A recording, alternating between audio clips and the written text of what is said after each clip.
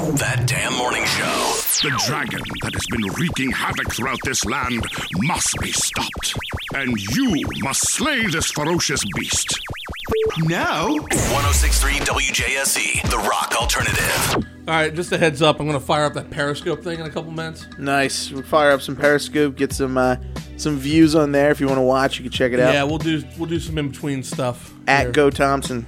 Check it out. That's my Twitter handle as well. So, Eagles game last night. Man, hell of a game. Hell of a game, dude. You can't even. I'm upset that we didn't get the W, but you know what? We talked a little bit about it off the air, and next week's going to be an S show, I think. So, my problem with last night, and these are just me being like, oh, I think I know what I'm talking about. I'm a football guy. I don't know. I'm just guessing. Number one problem, they only rushed 9 times. Yeah. Can't just rush the ball like 9 times. No. And I stick by this. You can't throw the ball 50 times. Right. They threw the ball over 50 times. You got to have more balance. Yeah. To your offense. Yeah, I mean, yeah. If you're gonna, you should even it out a little bit. The other big problem I had was they got rid of LaShawn McCoy. Right. Who's a very east-west runner. He cuts back and forth. He cuts back for DeMarco Murray, who's what they wanted was a downhill guy. Right. So then they keep running tosses with DeMarco Murray. Yeah, and it's not the right thing to do. Not north-south. So I don't know. I don't understand like the whole the quite the rationale behind that either. I don't know. All right, keep going. And then I you know what I was impressed with though, except for the one part of their defense, I thought their defensive backs played pretty great. Okay. I thought their defensive backfield played pretty good, but I thought that their front 4 or 5 or whatever, they were like number 1 in pressures last year. Yeah. They only pressured him 3 times last night, Matt Ryan. Yeah, there wasn't too much going on with that defense, and to be honest, I got them. I have them in fantasy, and the points. I mean, they show for it. You know what I mean? But in all fairness, I mean, great game last night. The first half, I was like, we were going back and forth with Hayes, our boy on Twitter. Yeah, and we were tossing around a few jokes. But I mean, after you got past halftime, we got in the second half. Man, they showed up. I don't know what Chip Kelly did in that locker room, but they showed up. I wish they would have looked like that in the first half. Me too. And once again, it goes to that theory that Chip Kelly has just got a team that's more conditioned than other teams. Like they're just in better shape than everyone else. Yeah, but do you also think though? Because I mean, I thought about this: that running those routes and doing like the whole college football kind of setup there, all right, and he's running them really fast. In that first half, everybody's like ready for it. Second half, obviously, they're a little bit more tired because he's running it, running it. But I mean, for that first half, everybody's ready for it. So, are we going to have terrible first half the entire season? I don't know. I think the big flaw with it is if you're running an offense with speed, and this has always been the thing with hurry up offenses. Yeah. If you go 3 and out, your defense is going on the field really fast again. Yeah.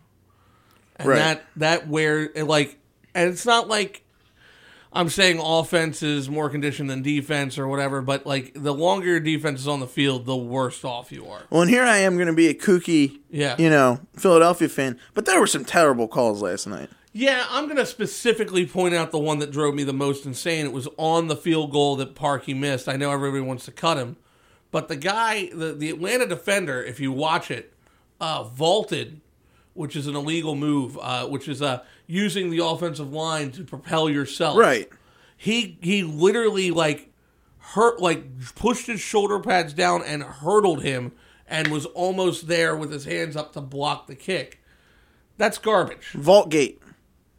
It's just exactly for the first game. Exactly. Vaultgate. I just think it's nonsense. Well, the other thing too, I mean, they got Kelsey on holding a couple times, but the one time, I mean, he wasn't even past the line. Everything was fine. You even hear the announcers on ESPN say, what even happened? Nothing happened. I saw nothing there. They played it back. Nothing happened. So, I mean, there was just some terrible calls being made. Plus, ESPN last night, they need to get their ass together because I'll tell you what, man. I don't know how many times I saw yellow circles over nothing. It was just like people's face masks with yellow circles on them. Like, they might as well have just drawn horns and devil tails on people running down the field. That's John Gruden. He just really likes to tell us straighter. Yeah, it was like they had like a child doing it. My brother did point something out to me last night. I know it actually existed before the app, but Gruden's player of the night is always called Gruden's Grinder. Yeah.